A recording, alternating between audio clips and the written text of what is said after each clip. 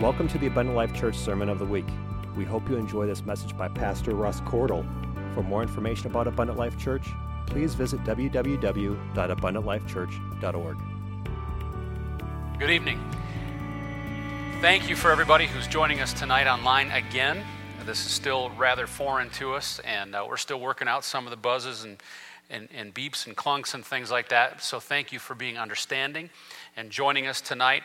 I want you to know that tonight I'm very excited again about the message that I have for you this evening. I'm going to share a few testimonies and some things that I've learned this week as well. But before we get started tonight, I think it would be appropriate if collectively all of us that are online and watching tonight and together here at Abundant Life, if we just opened our time in prayer together and invite God into this service and just reach out to Him. We want Him to be with us. We want Him to know that we are attentive to His call and His direction. Lord, we're very thankful, God, for all that you're doing for us at this time. Lord Jesus, we appreciate you, God, for the privilege and the honor that it is to serve in your kingdom. Lord, I pray tonight that I am a vessel for you, for the word that you've given for me, that it will enhance, it will calm, it will bring great encouragement to your people, God, that we would do your will, we would be continuing to follow your way, Lord Jesus, being faithful, being strong, and knowing that your hand is in all things, and that all things that happen are according to your will. We give you thanks, God. We appreciate you. We bless you, Lord. We bless your name. We lift you up. And I pray for every soul that's watching tonight, continued anointing and health, God. Shelter and protect every single person, Lord, from this infection that's out there, Lord. We ask for a swift recovery for our nation. God, we ask for wisdom for our leadership, for our president and all those in government making decisions right now. We know that great things are happening. We know that you are in this game. We know that you are watching over us. And Lord, we just continue to praise and thank you for that. And we ask you for your continued favor. In Jesus' name we praise and we worship you. In Jesus' name, amen. All right, I'm going to dive on in tonight, and I'm going to get started. First of all, I just want you to know that I've been in continuous contact with pastors around the area in our section here amongst our fellowship, and we're hearing some excellent news. I know that there were many hundreds of people that had joined us in our broadcast on Sunday, and we're so very thankful for that. And lots of great comments, lots of positive things as people commented and felt encouraged, and I so very much appreciate that, as this is, again, such a foreign thing for me at this point, and many of our pastors unused to that. And in addition to that, we're hearing stories of other people connecting with churches. We're hearing testimonies of people that are reaching out that hadn't been involved with the church for some time, or are feeling like they need to get a little bit closer to God. That this is all this is about, is that it is causing us to recognize and understand how small we are in this thing and how important God is in our lives, and that we put Him at the center of it once again. We've also heard stories. There are some folks, unfortunately, we've heard word of a couple of folks in our fellowship right here in Milwaukee that have been tested positive for the COVID virus. But one story that came out today, a man who was brought into the hospital was not doing well, was struggling, was actually at a point where they said his survival possibility was 30 to 40%. I want you to know that he walked out of the hospital today, asked to go into a quarantine in phenomenal condition. His fever has dropped, his breathing has improved, and they have sent him home to quarantine for 14 days and said that he is feeling great. The doctors actually saw the Bible in his hand that he took into the hospital with him, looked at him this morning and said, God has healed you because you've been a faithful servant, and acknowledged that he was a Christian. And these are many more stories that are going to come, and we know that there are more testimonies because God is in this. If we remain faithful and we understand that all things happen according to His will, and we're faithful to Him, He will see us through. Now, of course, we know that the Bible says that the just and the unjust have rain upon them. There's just no doubt about that. Life is life, and Christians get cancer, and Christians get in car accidents, and Christians go bankrupt, and all of those things. And so we know that this thing can be very devastating. It can affect anybody, but we just really encourage you to continue to be positive and faithful, and just know that God is watching over us as we continue to pray for our congregations, and we continue to minister and trust in God. Spend time in prayer each morning. Get up and talk to Him. Talk to God. Thank Him for another day. Get a hold of him. Begin to build your relationship greater than you ever have. Get into his word. Get a hold of the Bible. If you don't have one at home, get on Google and search. There's multiple resources you can find. There's apps that you can put on your phone and begin to get into his word and begin to build a relationship with him. Now is the time. Now is the opportunity to do that. And we just feel that God is moving in this situation. I want to talk to you this evening tonight. I'm going to go ahead and dive on into the Word. If you've got your Bibles with you, I'll try to be careful about not going too fast and letting you catch up on these. But I feel that God has given me a message related to the temple tonight. I want to talk to you about the temple. On Sunday morning, my message was really oriented around captivity, and I talked a lot about Israel and all of the mistakes that they made and the multiple times that they were drawn into captivity because of their failure, because they did turn from God, because they just could not continue to follow his statutes. They were drawn away by their own wealth and by their own distractions and other people and serving other gods. And as I moved forward and I began to study, and it just felt like God was directing me in this direction, I wanted to continue a little bit in that vein, and I wanted to talk to you tonight about the temple. So I'm going to guide you right now to the book of 2 Chronicles. 2 Chronicles chapter 7. This is a verse, this is a patch of scripture that many of you in the church and have studied for many years are very familiar with. We quote it often. But I just felt like tonight I want to take a part of this, and I've got more to it, but I want to break it down for you. I want to talk a little bit further about what God had intended in this scripture in 2 Chronicles chapter 7. Now, I'm going to go ahead and read verses 11 through 16, and then I'd like to talk a little bit further about where we're at. I want to set the stage for exactly what's happening in Israel at this time. 2 Chronicles chapter 7, starting at verse 11, says this. It says, "Thus Solomon finished the house of the Lord and the king's house, and all that came into Solomon's heart to make in the house of the Lord, and in his own house he prosperously effected. And the Lord appeared to Solomon by night and said unto him, I have heard thy prayer and have chosen this place to myself for an house of sacrifice. If I shut up heaven, that there be no rain, if I command the locust to devour the land, or if I send pestilence among my people." Now verse 14, "If my people, which are called by my name, shall humble themselves and pray and seek my face and turn from their wicked ways, then will I hear from heaven and will forgive their sin and will heal their land. Now mine eyes shall be open and my ears attent unto the prayer that is made in this place. For now I have chosen and sanctified this house, that my name may be there forever, and mine eyes and my heart shall be there perpetually." That's God speaking to the chronicler. Now we believe the chronicler, the person who wrote this book, 1st and 2nd Chronicles, to be the prophet Ezra. Although we don't know that for sure, it all fits as it was clearly written by a Levite priest. Now, the books of Kings and Chronicles are history of Israel, history of the kings and history of that territory of Israel and everything that happened to it. And at this time, Israel is coming towards the end of the great King David. David who slew Goliath, David who did many great works for God, who had was many times a champion in battle against the enemies of Israel. His reign is coming to an end. And at one point, David sought God to build the temple in Israel. I'm talking about that big, massive, shiny building, that amazing temple that existed back in that time. To this day, right now, there's the Wailing Wall in Israel that represents that one final remaining piece of the temple that had been destroyed.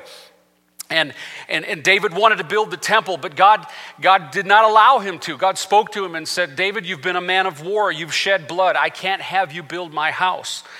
But he did allow David to be the planner. And he worked with David, and he moved on David's heart to plan the building of the temple. But that honor would fall on David's son Solomon. Many people who are not extremely familiar with the Word of God even know King Solomon, Solomon's temple, Solomon's mines, the famous gold and all of that stuff. Stories have been told about Solomon's temple. But Solomon, his son, had the honor of being able to build the temple in Israel. This was a big deal. Israel had never had a temple, a house of worship, a place where they could gather together before, besides tents and small structures and things as they'd wandered through the wilderness and on their way to the promised land all those many years ago. They did not have a temple. And so this was a grand and great thing that Solomon was bestowed the honor to build the temple for God, in a place that God would dwell. And he promised that he would dwell there, as you saw in those last couple of verses. He said that mine eyes will be there. My eyes will be open. My ears attent unto the prayer that happens in this place, in the temple. I've chosen and sanctified this house that my name would be there forever, and mine eyes and mine heart shall be there perpetually. So this is a wonderful promise to King Solomon. And as David had passed and Solomon ruled and went through the process of building the temple, Israel united in this process, and he was able to take advantage of that wonderful honor that he had, the great honor that he had in his life. God gave Solomon tremendous wisdom. Many of you may know God, at the time of his becoming the king, he even prayed to God and he said, I don't care about wealth. I don't want honor. I don't care about anything. I just want the wisdom to rule your people, God. And God, being the God that he is, not only did he grant Solomon that great gift of amazing wisdom, said to be the wisest man who's ever lived, but he also granted all the other things that Solomon had turned away from. He gave him the riches. He gave him the wealth. He gave him the honor that he had so kindly and humbly set aside for the sake of gaining wisdom. Now, I want you to keep in mind as we talk about things that happen in the Old Testament and these specific events, it's very critical when we study the Word of God that you understand that the Old Testament, in so many ways, while they were very real things that happened, they were real events, and these things are chronicled not only through Scripture, but through history. There was a temple, there was a King Solomon, there was a King David. We know that through archaeology, we know that through study and through history, and even through secular history. But it's really important to understand that the Old Testament represents a type and shadow of things to come in the New Testament. Things were oftentimes symbolic. Even though they happened for real, they were still symbolic of things that were to come in the New Testament. And so, for example, things that we learn, the temple, for example, is very important to understand that, yes, this represented a structure and a building. It represented the church, but there's a greater meaning to that, and I want to get to that shortly in this message. Many things of the Old Testament, as I said, while real, there were such more personal aspects to what God wanted to bring when he brought the New Testament. He brought the birth of Christ and the message that was there of salvation. So Solomon had completed the temple. God was pleased. He promises that this temple is going to be a place where he dwells forever. Now, I know the type and shadow there is very easy to see, and that simply is that we have church. We have places of worship that we gather together. The Bible tells us again and again, we're exampled not to forsake the assembling, that special things happen here. God's presence dwells here. Doesn't mean that he can't hear you someplace else if you're praying, and certainly in this current circumstance, many of you obviously can't even be here in God's house, but there is something special. There's something important about the people of God gathering together, focusing on worship of him, focusing in prayer, being together in fellowship, and God's Spirit moves here in mighty ways. And many of you that have been in these services know, as we worship together, there's just a powerful presence, a spirit that's here that's just tremendous. And so we're modeled that in the idea of the temple. And so it's extremely important. Now, eventually, as Solomon's reign goes, he is passing on to his son Rehoboam. Rehoboam, his son, is going to become king and take over for Solomon. Now, Rehoboam wasn't exactly a bad king, and we know that from history and from Scripture, from this point forward, Israel had bad kings and had good kings, and unfortunately had more bad than good. And Rehoboam wasn't exactly a bad king per se, but one of the things that he did was making the decision to levy enormous taxes on the people when he took over. They had to keep up the temple, and he wanted to build more cities and more things. And perhaps pride had slipped in and overtaken Rehoboam's thinking. And so he had the opportunity to listen to the wise and not levy the taxes, but he didn't. How much is that like our current government? I wonder, the abuse of taxes we see sometimes. But he makes the decision to levy the taxes, and then, of course, there's unrest amongst the kingdom, and the kingdom splits. And it becomes Israel in the northern part of the kingdom and Judah in the southern part. Now, as I said, there were very few good kings in Israel after this point. After this point in history, it declines, and there are many wicked kings that reign until the time when they get better and they do better and they get back with God's statutes and they do things properly, and then they fall back and they go forward again and fall back, and finally it's enough, and God allows them to fall under the reign and the attack of the Babylonians. I mentioned that last week Sunday. And they destroy the city of Jerusalem, and they destroy utterly the temple that Solomon built. Now, eventually, the Persian Empire under Cyrus routs the Babylonians and promises to rebuild the temple. He's a heathen king, and yet he is compelled. God moves on him, and he promises to help to rebuild the temple in Israel. But I want to take you back a chapter a little bit to show you where all of this starts. Because that commentary from God in 7 and 14 and 15 and 16 wasn't just spontaneous. It actually began with a prayer from Solomon as he was completing the temple. He reached out to God and he said this prayer in 2 Chronicles chapter 6, starting in verse 26. He said this as he prayed to God. He said, "When the heaven is shut up and there is no rain, because they have sinned against ye, yet if they pray towards this place and confess thy name and turn from their sin, when thou dost afflict them, then hear thou from heaven and forgive the sin of thy servants and of thy people Israel. When thou hast taught them in the good way, wherein they should walk, and send rain upon thy land, when thou hast given unto thy people for an inheritance." I'll stop at verse 28 there. Now, I think it's important to take a look at something in these two scriptures, in this 2 Chronicles 7 and 14 and so on, and this piece of scripture in chapter 6. God mentions and Solomon mentions both in his prayer. First of all, the lack of rain, the shutting out of rain.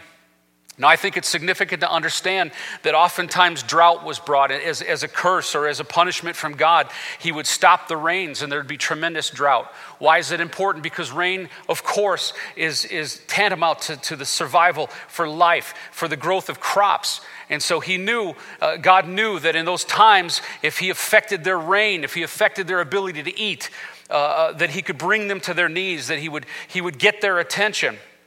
Further on into that, he talks about bringing the locusts. Now, I don't know if any of you know right now or if you've had a chance to pay attention with everything that's going on, but the Horn of Africa right now for several months has been under the siege of nearly 200 billion locusts.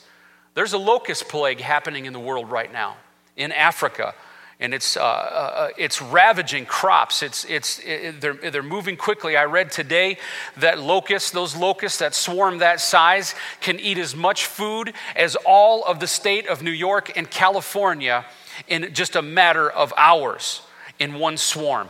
And they're affected by that right now. They're looking at something that could be so dramatically powerful. They're already short of resources.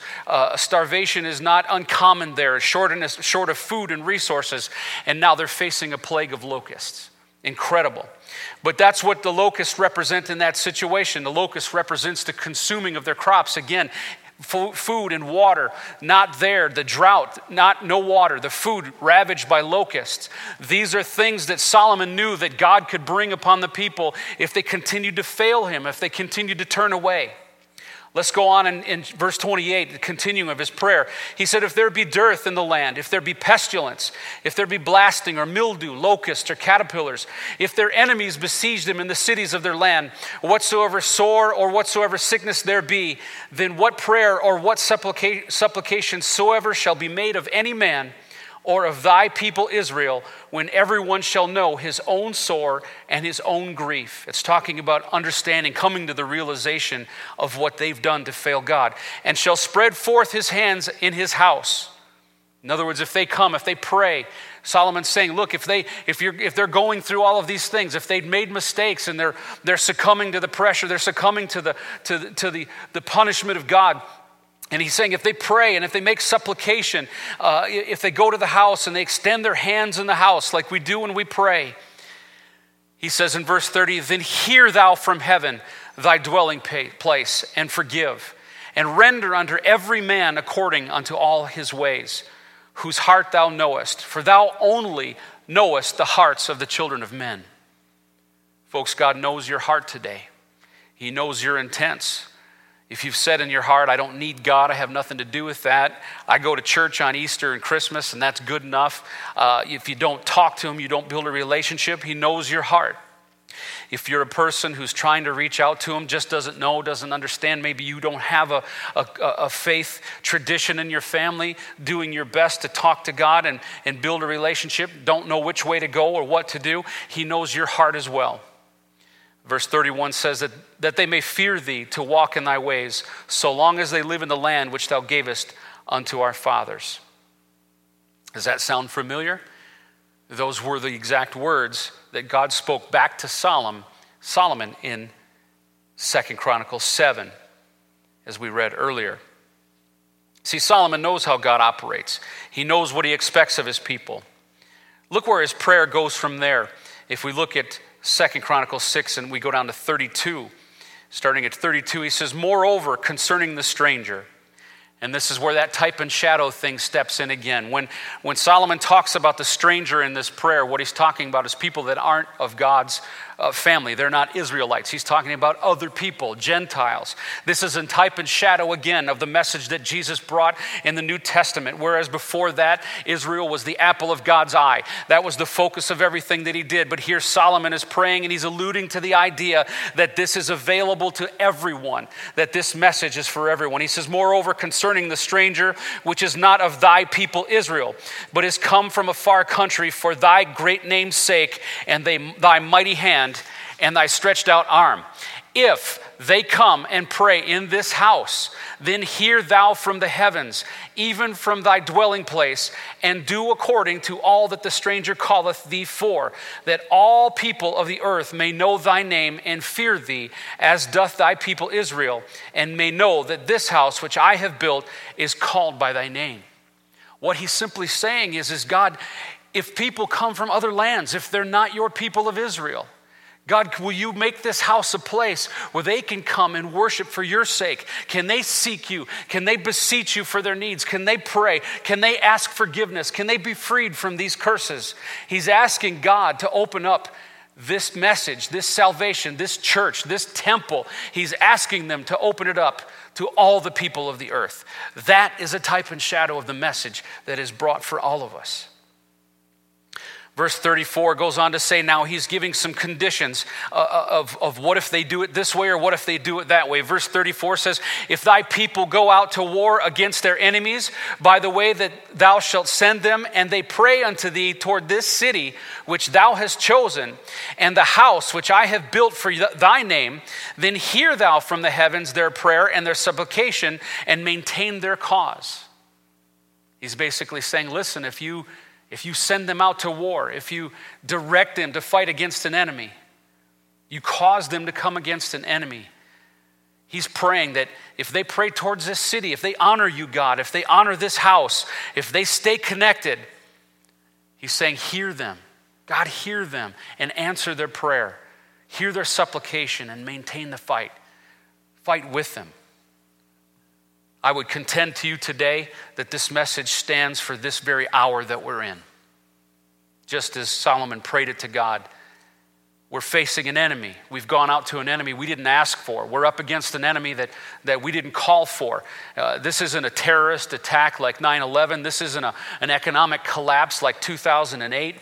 This isn't something that man created against himself. This is nature. This is something that's come against us, something so small we couldn't even see. It's an enemy that crept into our gates that we weren't even aware of. But we've gone out to war against this enemy. And God, we're praying today. We're praying today that you'll hear our cause, that you'll maintain our cause and hear our prayer and supplication. He goes on in verse 36 and he says, and if they sin against thee, for there is no man which sinneth not. The Bible says that all have sinned and come short of the glory of God. But he says, and thou be angry with them and deliver them over before their enemies, and they carry them away captives unto a far land, afar off or near. Yet if they bethink themselves in the land whither they are carried captive, and turn and pray unto thee in the land of their captivity, saying, we have sinned, we have done amiss, and have dealt wickedly. If they return to thee with all their heart and with all their soul in the land of their captivity, whither they have carried their captives, and pray toward their land which thou gavest unto their fathers, and toward the city which thou hast chosen, and toward the house which I have built for thy name, then hear thou from the heavens, even from thy dwelling place, their prayer and their supplications, and maintain their cause, and forgive thy people which have sinned against thee. Now, my God, let, I beseech thee, thine eyes be open, and let thine ears be attent unto the prayer that is made in this place. Solomon made a tremendous prayer for all of those, all of us, all through following history into the future. He made a prayer to God for us that said, if we're going to fall, we're going to sin. And as he said, every man sins. We're all guilty of it. Nobody's perfect. Nobody that attends church now or has a greater relationship with God and one or the other, it doesn't work like that. We're all sinners. We've all come short of the glory of God. But Solomon makes a prayer to God and says, God, if they make these mistakes, if they turn away, if they're carried into captivity, but if they recognize it, if they see that they made a mistake and they know that they're amiss, hear their prayer. Forgive them. Folks, I'm telling you today that this world, this country, this place that we've living in, humanity, the culture that we live in, we have been carried off into the captivity of love for money, love for entertainment, love for personal pleasure, love for all of the things that are not pleasing to God, even those things that are neutral in God's eyes, entertainment, sports, even family, focus on things that are beyond Him, gods that we've raised up before Him. We are in captivity whether we realize it or not.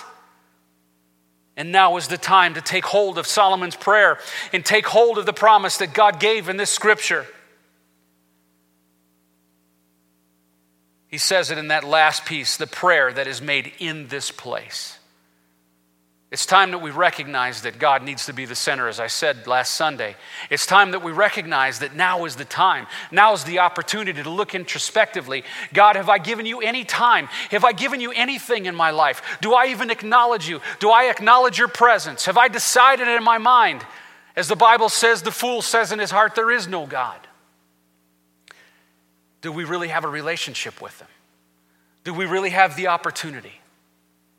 Do we really look inwardly and seek God? Now is the time. Now is the opportunity. If you don't have a church when this thing is over with and you've got an opportunity, I'm compelling you, find a place. If it's not here, someplace else. But begin to seek God. This is the time that God is calling His people. These things are not just simple natural occurrences. Yes, they are happening in nature, but we're seeing earthquakes like never before. We're seeing pestilences like never before. We're seeing locusts again in massive swarms, destroying crops and devastating lands. I'm not a crazy person. I'm not reaching out. I'm not blowing up these stories just for the sake of being sensationalist. I'm not the only person that's looking around this world and saying, wow, what in the world is going on? I read it online today.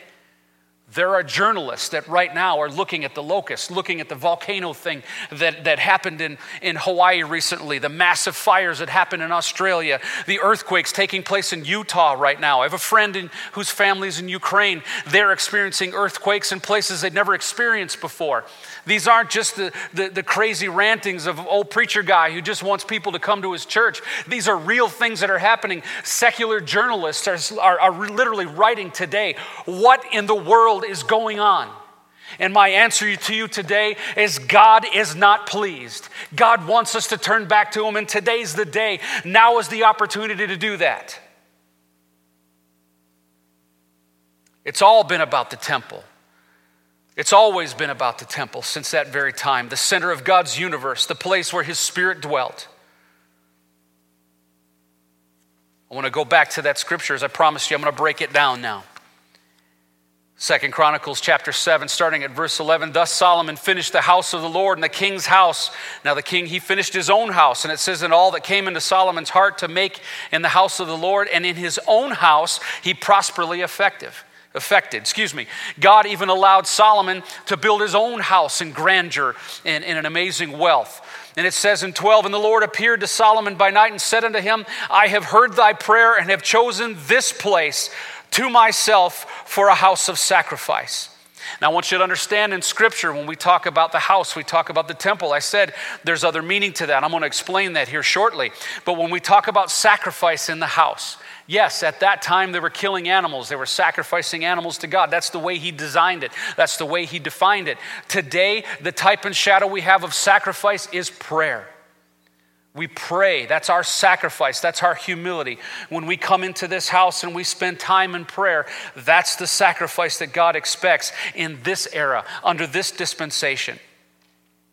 Verse 13 says, if I shut up heaven that there be no rain, or if I command the locusts to devour the land, or if I send pestilence amongst my people. Notice he says, if I do this. Notice he says, amongst my people. He's not talking about attacking foreigners or heathens in foreign lands. He's talking about if I shut up this rain, if I create these locusts. These are the things. He's answering Solomon's prayer. Because Solomon, when he said, when you shut up the rain, when you bring the locusts, he understood that this was God's way of getting their attention, God's way of bringing judgment against them. But here again is the promise I want to break down to you. Verse 14, it says, if my people, what does it take to be called my people, to be one of God's? It takes a relationship. We've got to have a relationship with him. He's got to know who we are. The book of Matthew chapter 7 talks about a time in that day, talking about the day of judgment where we'll stand before God. It says, in that day, many will say unto me, Lord, Lord, have we not done many great things in your works? And it lists all of these things that this person is pleading with them. That God, we did things. We did all the Christian-y things. We did the things that you asked us to do. But he looks at him and says, depart from me that you work iniquity, for I knew you not. That word know in Scripture literally means intimacy. In this case, spiritual intimacy. What he was saying is, I didn't have a relationship with you. If you want to be called my people, you've got to have a relationship with God. He goes on to say, which are called by my name.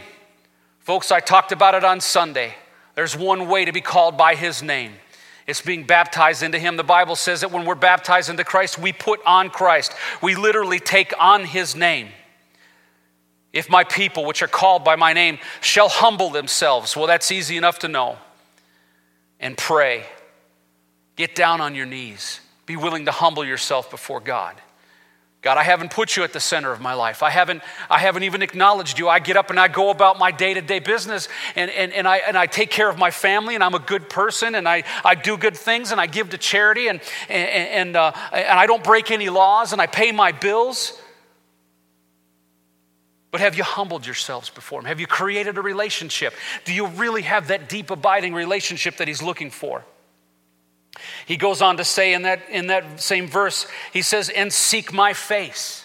Well, what does that mean, to seek his face? Any of you that ever had a toddler in the house know that they'll come up to you and they'll pull on your pant leg.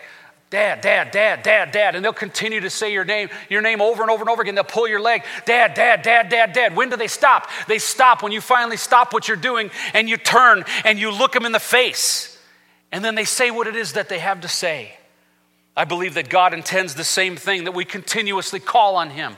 Whatever it is that we need, whatever it is that's going on in our lives, seek his face. And then it says, and turn from their wicked ways. Now that word wicked is a strong word. Pastor, are you saying that I'm a wicked person if I just pay my bills and take care of my family and live my life? Are you saying I'm wicked?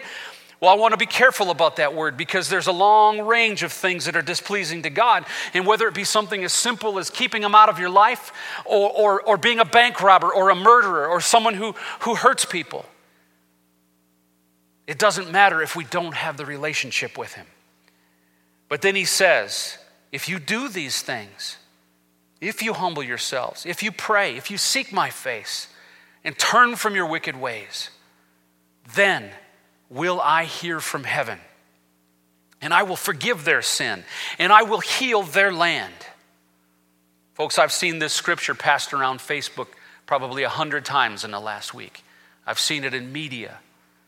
People are calling out for their land to be healed. And in this particular verse, it doesn't necessarily mean the soil of the land. It means the land. This land that we love is besieged right now.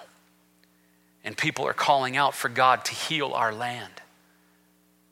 But there's a commitment that we have to make. There's a relationship that you have to build. I want to stress again, it doesn't make you a bad person. It doesn't make you a horrible person. Everybody's at a different place of learning and understanding God in their walk. I've been in the church for 38 years. I've been a pastor for just a few years, an associate pastor for a number, a senior for just a few months. But I can tell you that to this day, I'm still learning about God and what He expects of me. I'm still diving into this Word every single day, trying to understand, learn more about His will, seek His face, humble myself and pray, put Him at the center of my life. He says, and again, verse 16, "For now I have chosen and sanctified this house, that my name may be there forever, and mine eyes and my heart will be there perpetually." He's here, folks.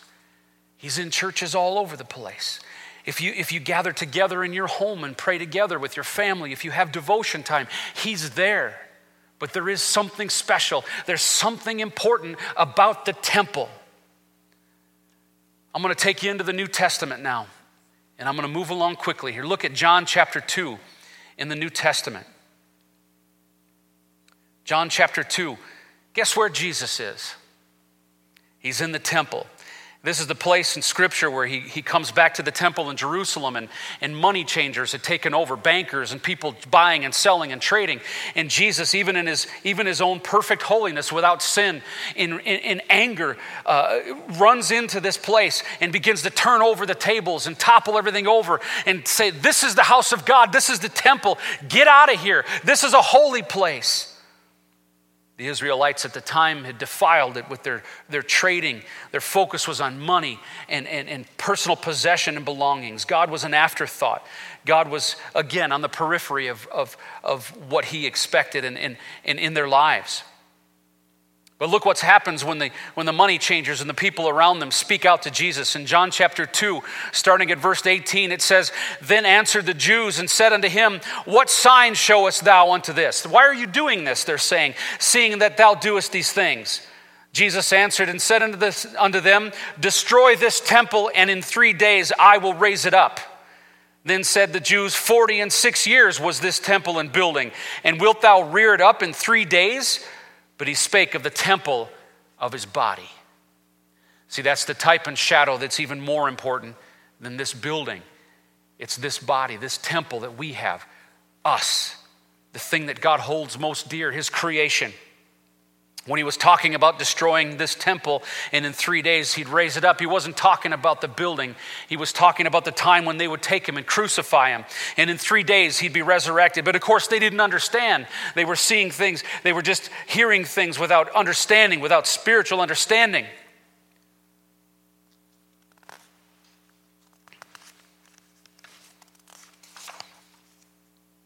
Look how the Apostle Paul teaches it to the already saved Christians in the city of Corinth. If you turn to 1 Corinthians chapter 3, starting at verse 10, Paul's writing to the Corinthians. He says, "According to the grace of God, which is given unto me as a wise master builder." He's talking about building up the body of Christ, building the church. "I have laid the foundation, and another buildeth thereon." In other words, he's talking about building the church, not the physical building, but the church, the body of believers, continuing to spread the message. Paul was responsible for writing the majority of the New Testament. He says, "I have laid the foundation, and another buildeth thereon.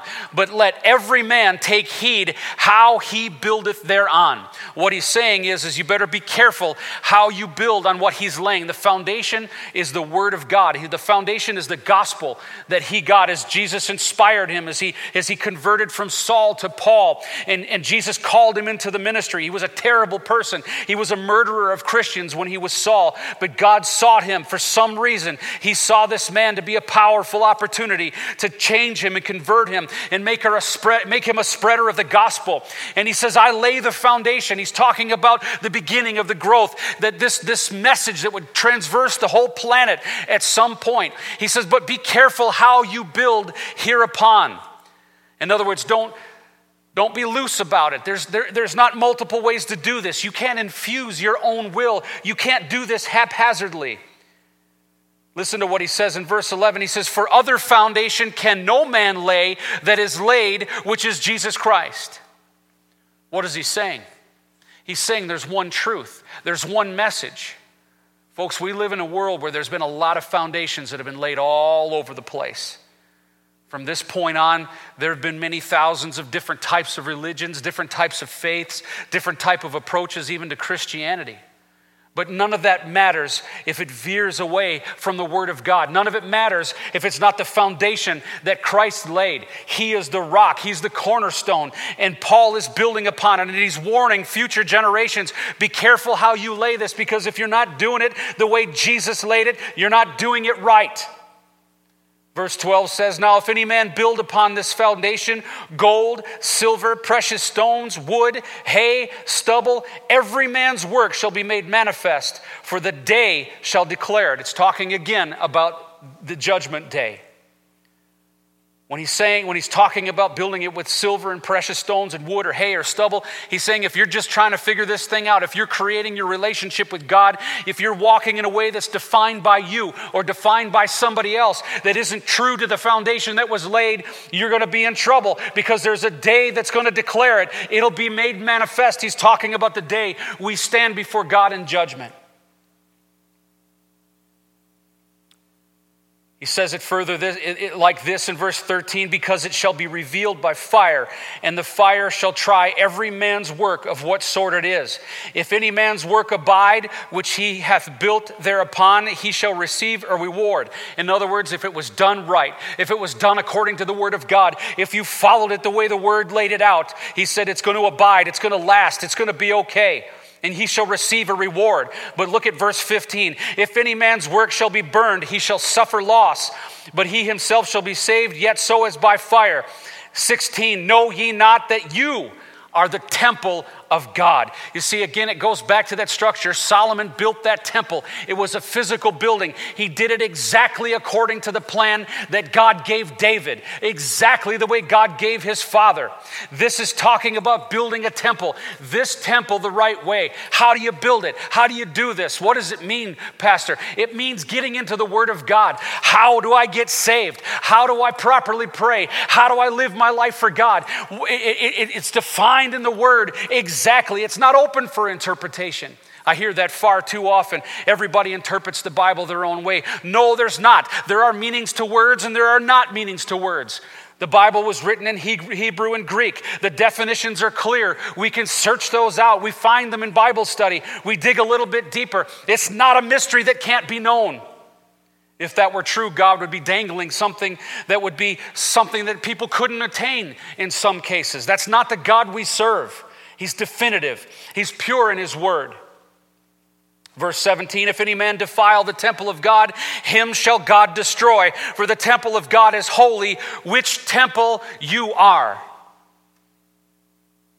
I'm afraid, unfortunately, in this world, we've got people as a routine matter spend their lives defiling the temple of God, defiling themselves, indulging in things that are destructive and hurtful, abusing substances, abusing themselves. It's not pleasing to God. Let's look at Paul's continued examination of this as he writes again to the Corinthians in chapter 6, looking at verse 19. He goes on and he says, what? Know ye not that your body is the temple of the Holy Ghost, which is in you, which ye have of God, and ye are not your own? For ye are bought with a price. Therefore glorify God in your body and in your spirit, which are God's. What he's talking about when he says you're bought with a price, he's talking about that beautiful Savior, that God that we serve, that hung on a cross and died so that we could have redemption, so that that Holy Ghost could come back to us like I talked about on Sunday. He's talking about the Spirit that can dwell within us. I'm closing with this. I want to take you to Acts chapter 2, just in thought. You don't have to turn there. I spent a lot of time in it on Sunday. In Acts chapter 2, Jesus sends his disciples, if you remember, I said, back to Jerusalem to pray and wait for the power from on high. He's talking about the Holy Ghost. He said, go and wait. I'll send a comforter in my name. He said, I'm going to come back to you and be a comforter. Where were they? They were in the temple in Jerusalem. Just as the Spirit of God flowed into that physical structure of the ancient temple and filled the disciples, God wants to fill your temple with his Spirit. It's that critically important. It's that simple. Just as they were physically there in that building and the Spirit rushed in, as it said, and filled the house where they were standing, he wants to fill you. How does it happen? It takes being in these services. It takes building a relationship with God, hearing the word of a pastor or a minister, praying and worshiping together. That's how it happens for us. That's how it happens in this temple. That's how it happens in this temple. And then finally, I'm closing with this scripture, back to the Apostle Paul, going up to the next book, 2 Corinthians. In chapter 6, starting at verse 16, he writes to the Corinthians there, and he says, and what agreement hath the temple of God with idols? For ye are the temple of the living God, as God hath said, I will dwell in them and walk in them. And I will be their God, and they shall be my people. Wherefore, come out from among them, and be ye separate, saith the Lord, and touch not the unclean thing. And I will receive you, and will be a father unto you, and ye shall be my sons and daughters, saith the Lord Almighty. What a phenomenal promise. This is for everybody, folks. It's a promise to you and to me. And as it said in Acts chapter 2:39, I shared with you last week, that promise is to you and to your children and all those that are afar off, even as many as the Lord our God shall call. I'm challenging you tonight. I'm challenging you. Is God calling you? Are you feeling something in your heart that's saying, yes, I'm connecting what he's saying? We have no place with idols. Meaning putting things out there above us, jobs and money and possessions and belongings and entertainment. We've got no right with those idols. Are they part of our lives if we don't abuse them, if we don't put them above God? Sure, absolutely. But we're the temple of the living God. He dwells in us if we allow him. And he promises to be our God. I'll reiterate to you one last time as I'm closing tonight. Come out from among them. What does it mean? It simply means separate yourself. Decide today, I'm going to step up. I'm going to establish a real relationship with God. I'm going to find a Bible study somewhere. I want to learn more about what this guy's talking about. I want to know what it means to be a Christian, really be a Christian according to the word, the foundation that Paul was talking about, the foundation that was laid, that Jesus Christ laid. What does it mean to follow those words? Come out from among them. Separate yourself. Doesn't mean turn away from everybody in your life. Doesn't mean judge people or set yourself higher above than anybody else. It simply means take a step. We can always do better. We can raise the bar in our relationship with God. Folks, I want to challenge you tonight that when this thing is all over, there's going to be opportunity to get together. You can gather here at my church. We're located at 995 South Sawyer Road in Oconomowoc. You can call the church here again at 262-965-5177. Leave a message. Contact us in any way that you can. Just sit down and have a Bible study. Let us take you into the Word of God and show you exactly what this wonderful manuscript has to say and help you define exactly what it is to lay a foundation. I'll be ready. I want to help some folks. Over the years, I've had the privilege of teaching literally hundreds of Bible studies and having people stand up and say, I never knew that was in there. I never understood that that's what God meant. I didn't know what that word meant. I didn't know that the book of Acts existed. I didn't understand what this was all about. This is fascinating. And we dive in, and in a 3 or 4 lesson Bible study turns into 5 or 6 or sometimes 12 and even more. This is an opportunity today for us to look inside ourselves. Recognize that what's happening in this world is meaningful. God's calling people today. And I encourage you to reach out to him. Thank you for joining us again tonight. Amen.